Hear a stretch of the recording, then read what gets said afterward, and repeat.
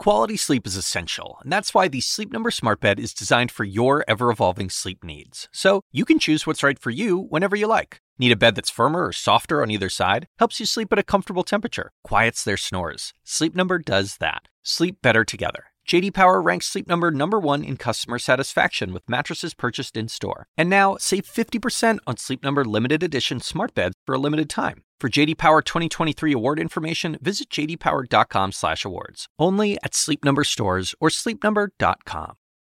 This episode is brought to you by Shopify. Whether you're selling a little or a lot, Shopify helps you do your thing, however you cha-ching. From the launch your online shop stage, all the way to the we just hit 1 million orders stage. No matter what stage you're in, Shopify's there to help you grow. Sign up for a $1 per month trial period at shopify.com/special offer, all lowercase.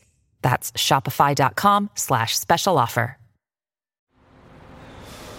Here at the bus station in Liberia, Costa Rica, not a lot of people here. It's a relatively small bus station. One thing is clear is that we stand out. In October, my colleagues, CNN International correspondent Matt Rivers, producer Natalie Gajan, and photographer David Von Blon, were traveling by bus in Costa Rica. This was not a usual trip. They were attempting something dangerous, sneaking into Nicaragua undercover as tourists.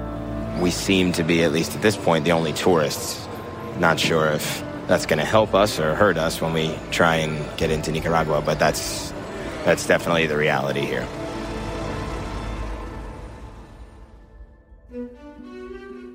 It was a simple enough plan, but a risky one. Under the last 14 years of President Daniel Ortega's rule, a campaign of political terror has gripped the country. Nicaragua's Daniel Ortega is seeking a 4th consecutive term and has made sure nothing stands in his way. On November 7th, Ortega was re-elected as president in an election many called a farce. In the months leading up to the elections, the government refused entry to multiple international journalists, from the New York Times to NPR and others. Matt and his team knew the odds were against them, but they still wanted to try and tell the story from the inside. Just hope we get in. Yeah, my mom says good luck. My mom said que Dios lo bendiga. Thank you for the blessings of the Lord from your mom. Oh, they're praying for us today. Trust me. Oh, my parents too. I know this moment well, that feeling that comes just before an undercover trip. It's intensely nerve-wracking, but all you can really do is stay positive and hope for the best. Matt and Natalie have been reporting on Central and South America for years. They've been talking to Nicaraguan activists, refugees, and everyday citizens since the recent conflict began. In this episode, they're going to tell you a story of a movement, a crackdown, and a stolen election. This is Tug of War, Episode 5, Nicaragua.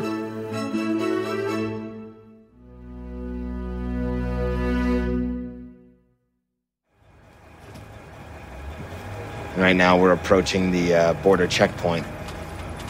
So we're going to have to get off the bus and go through immigration. I think I'm just going to try and put my phone in my pocket to record some of the sound that we might hear as we go through. And yeah, this is the moment.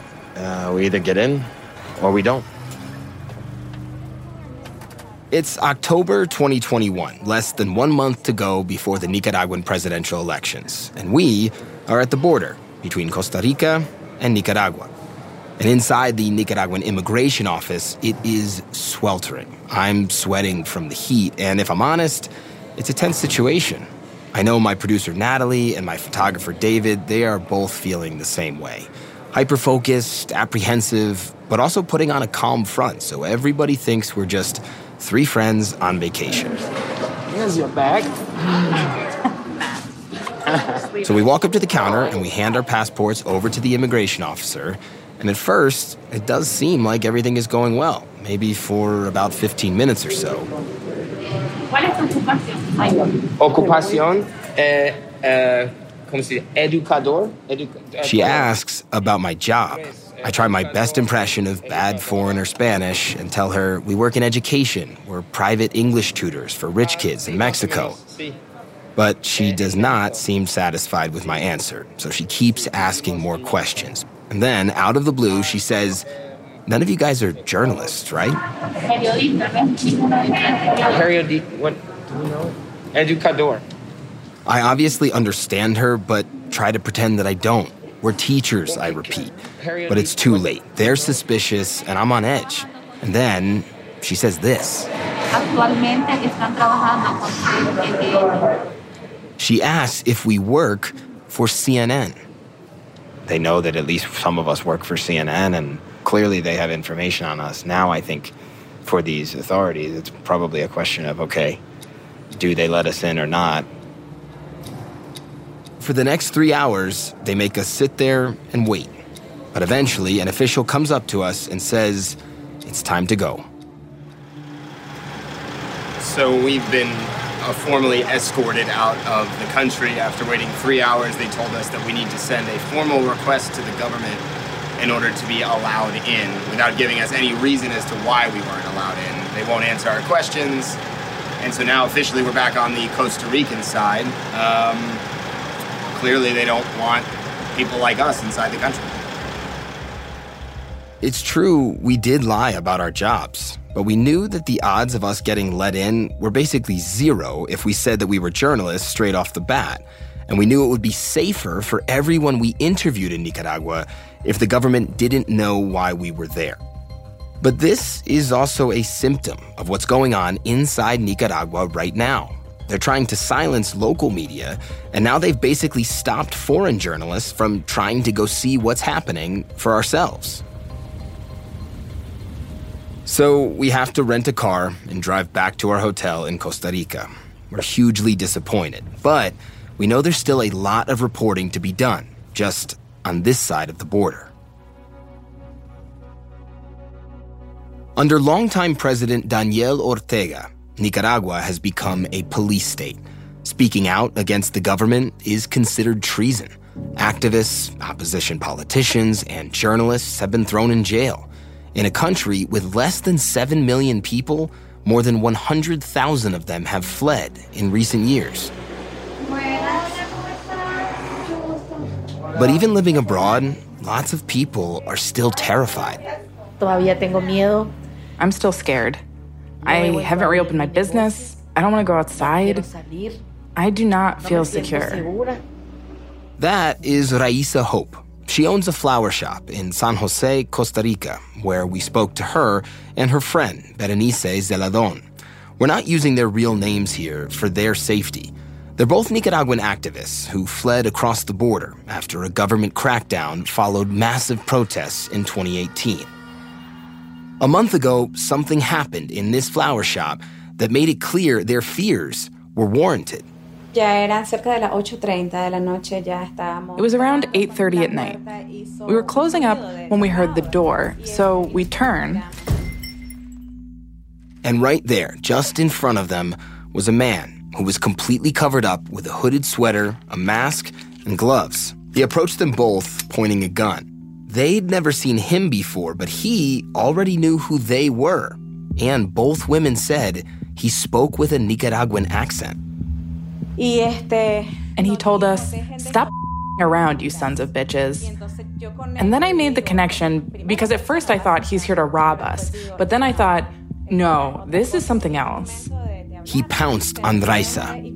He throws himself against me in one go, and with his hand, he starts strangling me. But at the same time, he keeps pointing the gun at her. Raisa tried to fight back, but with his hand around her neck, he pistol whipped her, and she passed out. Berenice started hitting him from the other side. If you ask me, this man was a professionally trained man. The first thing I thought about, my son. This man is going to kill us. And then suddenly, he left, stealing nothing, slipping into the night. Raisa and Berenice both believed that they were targeted by Nicaraguan agents. The reason for the attack is that we represent the exile in Costa Rica and the Nicaraguan exiles throughout the world. We represent the resistance.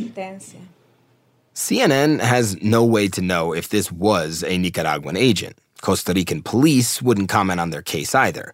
But the official position of the Costa Rican government is that there are no spies from Nicaragua operating in the country and targeting exiles. We're always talking to Nicaragua and maintaining a conversation to respect each other's sovereignty. We wouldn't tolerate such a threat.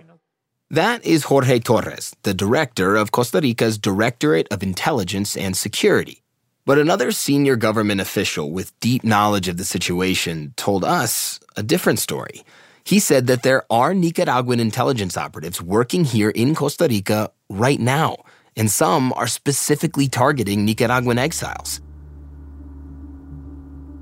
It's now been a month, but both Berenice and Raisa are still really scared. They believe that the Ortega regime is still after them. And these women aren't alone. We spoke to nearly 24 exiles who all fear the same thing, that Ortega's reach extends far beyond his borders. Ortega calls himself an elected president, but for many, he is the Western Hemisphere's newest dictator. How he came to power when we come back.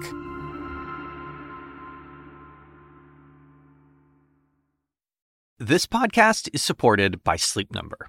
Quality sleep is essential. That's why the Sleep Number Smart Bed is designed for your ever-evolving sleep needs, so you can choose what's right for each of you whenever you like. Need a bed that's firmer or softer on either side? Helps you sleep at a comfortable temperature. Quiets their snores? Sleep Number does that. Only Sleep Number Smart Beds let you each choose your ideal comfort and support, your Sleep Number setting.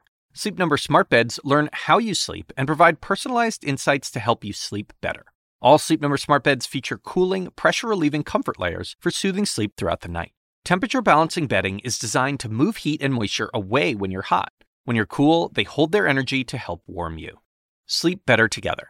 J.D. Power ranks Sleep Number #1 in customer satisfaction with mattresses purchased in-store. And now, save 50% on Sleep Number limited edition smart beds for a limited time. For J.D. Power 2023 award information, visit jdpower.com/awards. Only at Sleep Number stores or sleepnumber.com. The fear is bad outside the country, but inside the country, it's even worse. So my producer, Natalie Gajon, and I, we spoke to nearly 24 people living in Nicaragua, and they all told us that right now, living under the rule of Daniel Ortega, things are just so intense. And so, Natalie, I want to bring her in here to help me tell this story because, Natalie, you've covered this story for years. Yeah, and they've been bad for a while, but they're just getting worse in the months leading up to the elections. I mean, dozens of politicians, journalists, human rights activists, they're all now locked up. It's like Ortega doesn't care anymore about what people say about him, about violating the rules as they're written, as long as he could cement his hold on power and basically clear the path for his re-election. But here's the thing that gets me about Ortega.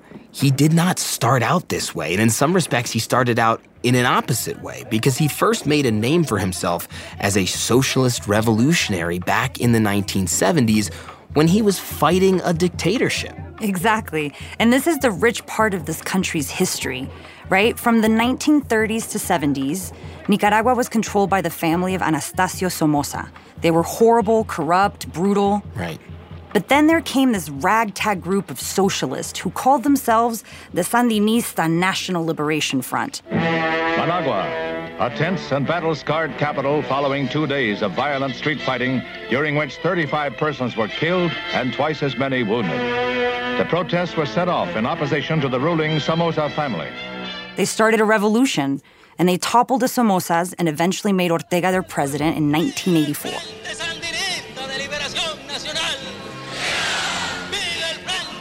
The problem was this happened during the Cold War, when Ronald Reagan was president of the United States. And so he wasn't a big fan of the fact that a socialist leader was running a country, Nicaragua, not that far from the United States. So what did the U.S. do? Well, they started funding these rebel militia groups called the Contras to fight back against the Sandinistas led by Ortega. And that ended up in a just horrific civil war. About 50,000 people died, and then Nicaragua plunged into poverty. And as a result, Ortega lost the 1990 presidential elections. I want to express to all Nicaraguans that the president of Nicaragua, the government of Nicaragua, will respect the popular vote in these elections. But by then, he'd clearly gotten a taste of power, and he wasn't ready to just sail off into the night. He wanted to become president again, and so what did he do? He kept running again and again. And remember, even though he wasn't president, Ortega was still the leader of the Sandinista party. And so eventually, he managed to get the party to change some of the election rules so that he could get reelected. And finally, he got what he wanted in 2006. Y el presidente electo de Nicaragua, Daniel Ortega Saavedra. Exactly. And over the next 15 years, what does Ortega do? He works hard to take control of pretty much every branch of the Nicaraguan government, from the courts to the military, the police. He even introduced a law that eliminated term limits. Basically, it meant he could be president forever. To the point where he had so much power, he even made his own wife, Rosario Murillo, his vice president.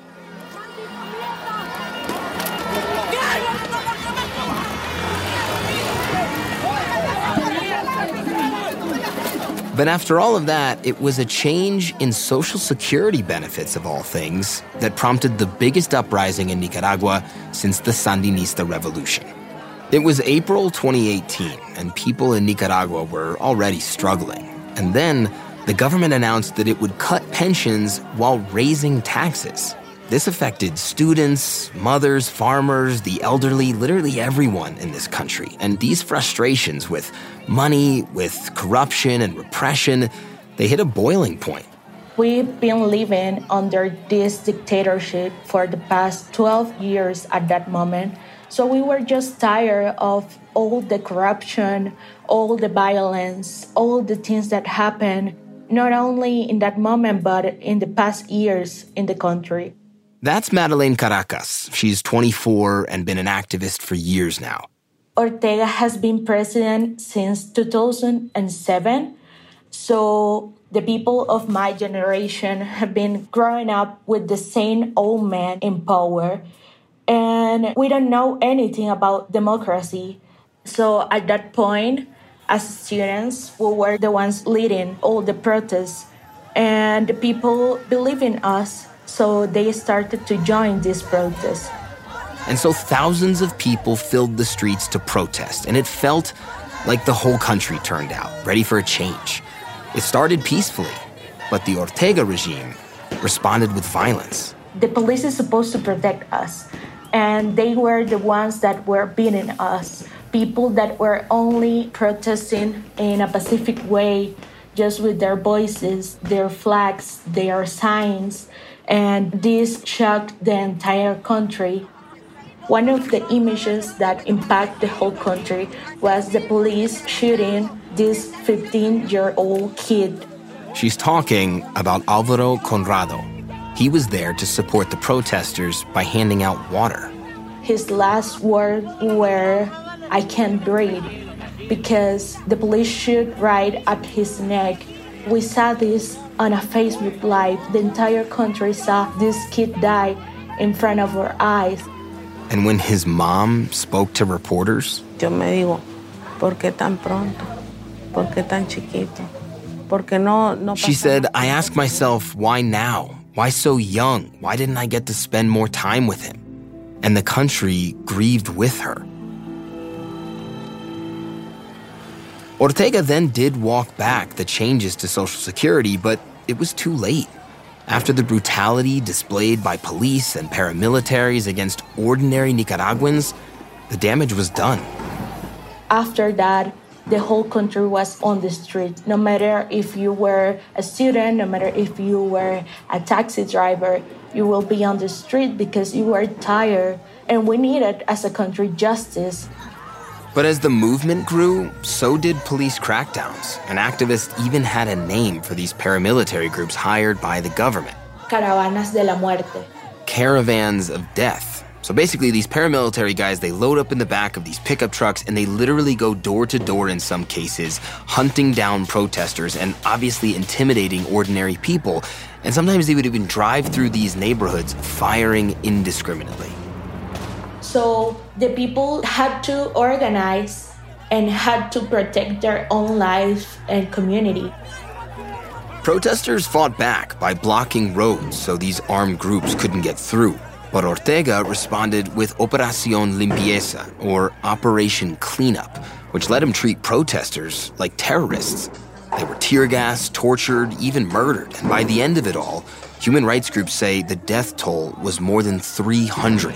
Thousands more were also arrested and detained, some of whom are missing to this day.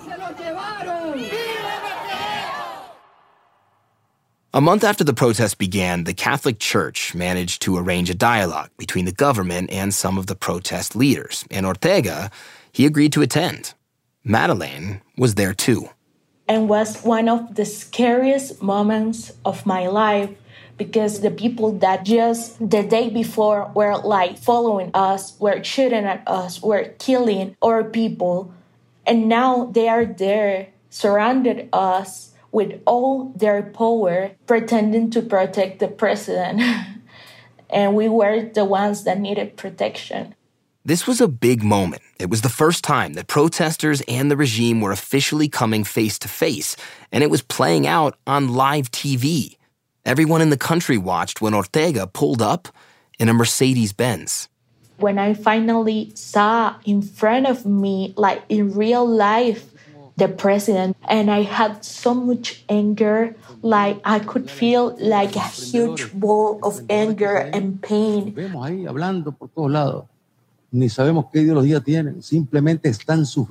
Ortega then launches into a 10-minute speech. He painted his own picture of the conflict. In his world, his troops weren't killing protesters, and all of this was the opposition's fault. Should the police tolerate that kind of act? Should the police stay back in the barracks and let the country turn into chaos? Let everyone apply the law as they do, as they think? Let Nicaragua be filled with revenge, with hatred, bathed in blood? The students managed to listen quietly for 5 minutes until they could not take it anymore. And that moment when you hear these words coming out of this man, we were victims of this system that beat us, that threatened us. So for him to deny all of this was like, I can't believe it. We couldn't believe it. They yelled at him to order the police to stand down. They called him a liar and a murderer. And by the time it was her turn to speak, Madeleine was ready to explode. I decided to grab the microphone and scream and read loud at him each name of the people that until that moment were killed by the police. Darwin Manuel Urbina, Managua. Hilton Rafael Manzanares, Managua. Richard Pavón Bermúdez, Tipitapa. Álvaro Manuel Conrado Dávila X. And my voice started to crack, and we are all crying. I tried not to cry because I was reading this name. But these names were not only names. They were like people with dreams, with life ahead of them. Francisco Alvaro Altamirano, Cebato. José Abraham Amador Monico. Álvaro Gómez Navarro Monico.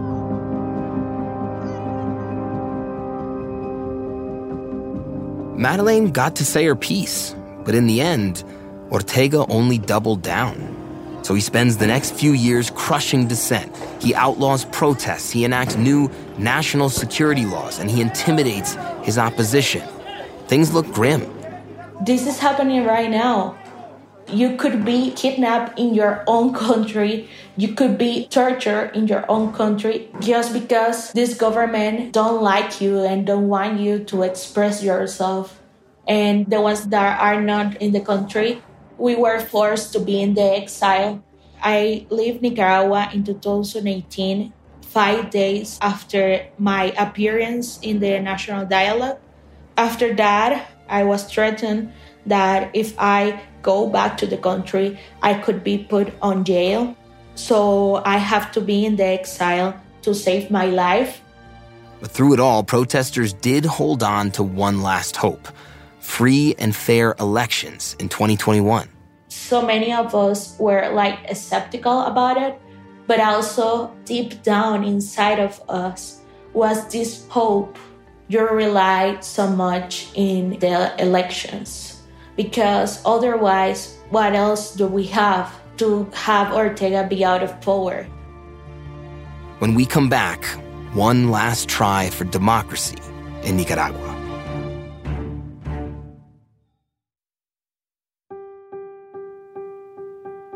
So as bad as things were, and this may be hard to believe, things got worse this past June. There was this campaign that began that would arrest anyone who could be seen as a threat to this regime. And it started with a woman named Cristiana Chamorro. There is no government really in Nicaragua. What we have is a system of repression to maintain the people under control. So Chamorro declares her candidacy on June 1st. She's a relatively prominent opposition figure. And the next day, she gives a press conference outside of her house. Segundo, quiero recordarles a todos que en este mes se cumplía el plazo de la OEA. And moments later, she's arrested. She's charged with money laundering and mismanagement of her nonprofit, vague charges, and she denies them, but it is enough to disqualify her from running in the election. And that was just a taste of what was to come. Since her arrest, we saw at least a half dozen people who would likely run as prominent opposition candidates against Ortega for the presidency. They were arrested. And it wasn't just people who would be on the ballot. It was also leaders in the opposition, human rights activists, journalists, even the publishers of prominent newspapers. Anyone who had a voice, who could criticize this regime, was a target. But Natalie, what shocked me was how fast this happened. We're talking about a matter of weeks that Ortega essentially wipes out the opposition. It shocked me and it shocked everyone. I think everybody believed that 2021 was going to be the year where they were going to have elections and be able to voice their opinion in a way of, I'm going to pick an opposition leader. And here we are with all of these opposition candidates jailed or in house arrest or disqualified. It basically, it showed the world how willing Ortega was to stay in power. And what he did was use this law called National Security Law 1055. And this is a very vague law that basically gives the Ortega regime the power to charge just about anyone with national security violations. It's written in a vague way so it can be used as a political tool. And that's what Ortega did here. He used this law as a very convenient way to clear the ballot of any credible opposition candidates, and that led us to November 7th. And so it's election day in Nicaragua, and some people were lined up outside of polling booths to vote. And from the outside, it might have looked like any other election. If you didn't know the context, the backstory, all that's led to this point, you might have thought this was normal, including when Ortega and his wife showed up. Yeah, and that happened at noon. Ortega and Murillo show up to cast their ballots. They walk up to the voting booth, pencil in their own names, drop them into the ballot box. This is happening all while cameras are flashing and people are applauding. And to see that, you think about the Nicaraguans and those that have sacrificed so much for democracy. It must have been so hard for them to just realize that this was happening. There's a lot of Nicaraguans that live around the world. And in these communities, in these diasporas, protests popped up all over the place. In Washington, D.C., in Miami, in Madrid, and in Costa Rica, people showed up to protest dressed as clowns. One female protester told CNN en Español that the election is a circus, hence the costume, and the vote is a joke. Yeah, but protests in Nicaragua looked a little different. Activists called for people to boycott the elections. They trended the hashtags Quédate en casa, which means stay at home, and Mi candidato está preso, or my candidate is incarcerated. They even put out a song about it. Quedémonos en la casa, quedémonos en la casa, este 7 de noviembre, no hay por tiempo. La ciudadanía dijo no. The citizens said no. They did not vote, and only the people who supported Ortega were there. The streets are empty. The voting centers, they're all empty.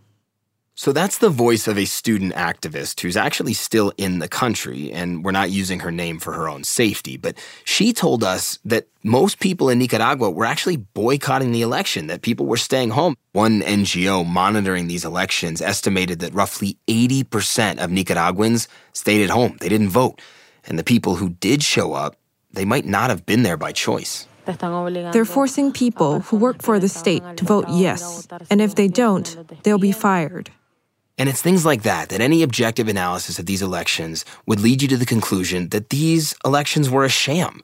And yet, despite that, officially, Daniel Ortega won more than 75% of the vote, and his term as president of Nicaragua is going to continue. And I think what you have here is two sides of the same coin after speaking to so many people in this country. On the one hand, you have people who are just sad. They're tired, they're frustrated, they cannot believe that this is the situation, the state of democracy in Nicaragua. But on the other side of that same coin, everyone that we spoke to showed this spirit of resilience. We spoke to one guy who said, you can't kill the idea of democracy. Yeah, we might have lost this battle, but the fight for democracy in Nicaragua goes on. The odds look long at the moment, but so many people that we spoke to are clearly willing to continue this fight. And that's why we're going to be watching what happens in this country in the months and years ahead. Tug of War is a CNN audio original series production. Megan Marcus is our executive producer, and Haley Thomas is our senior producer. Our producer is Emily Liu. Our associate producers are Alex Stern, Nathan Miller, and Xavier Lopez. Mixing and sound design by Francisco Monroy. On-the-ground reporting by me, Matt Rivers, Natalie Gajon, and David Von Blon. Additional reporting by Alvaro Murillo in Costa Rica. And we couldn't do this episode without the help of a journalist in Nicaragua who we cannot name for their safety. They helped us gather interviews in the country and risked their life to do so. With support from Carlos Suarez, Kim Cervantes, Miriam Annenberg, David Lindsay, Chip Grabo, Kelly Slade, Mariano Castillo, Ashley Lusk, Lindsay Abrams, Rafina Ahmad, Lisa Namro, and Courtney Koop. New episodes of Tug of War drop weekly, so please follow wherever you get your podcasts. It's absolutely worth a listen. And please give us a rating and review. It helps others find the show. The show takes a break next week for Thanksgiving, but the week after, Clarissa will return for the last episode of the season, where she'll take you to Syria. I'm Matt Rivers. Thanks for listening.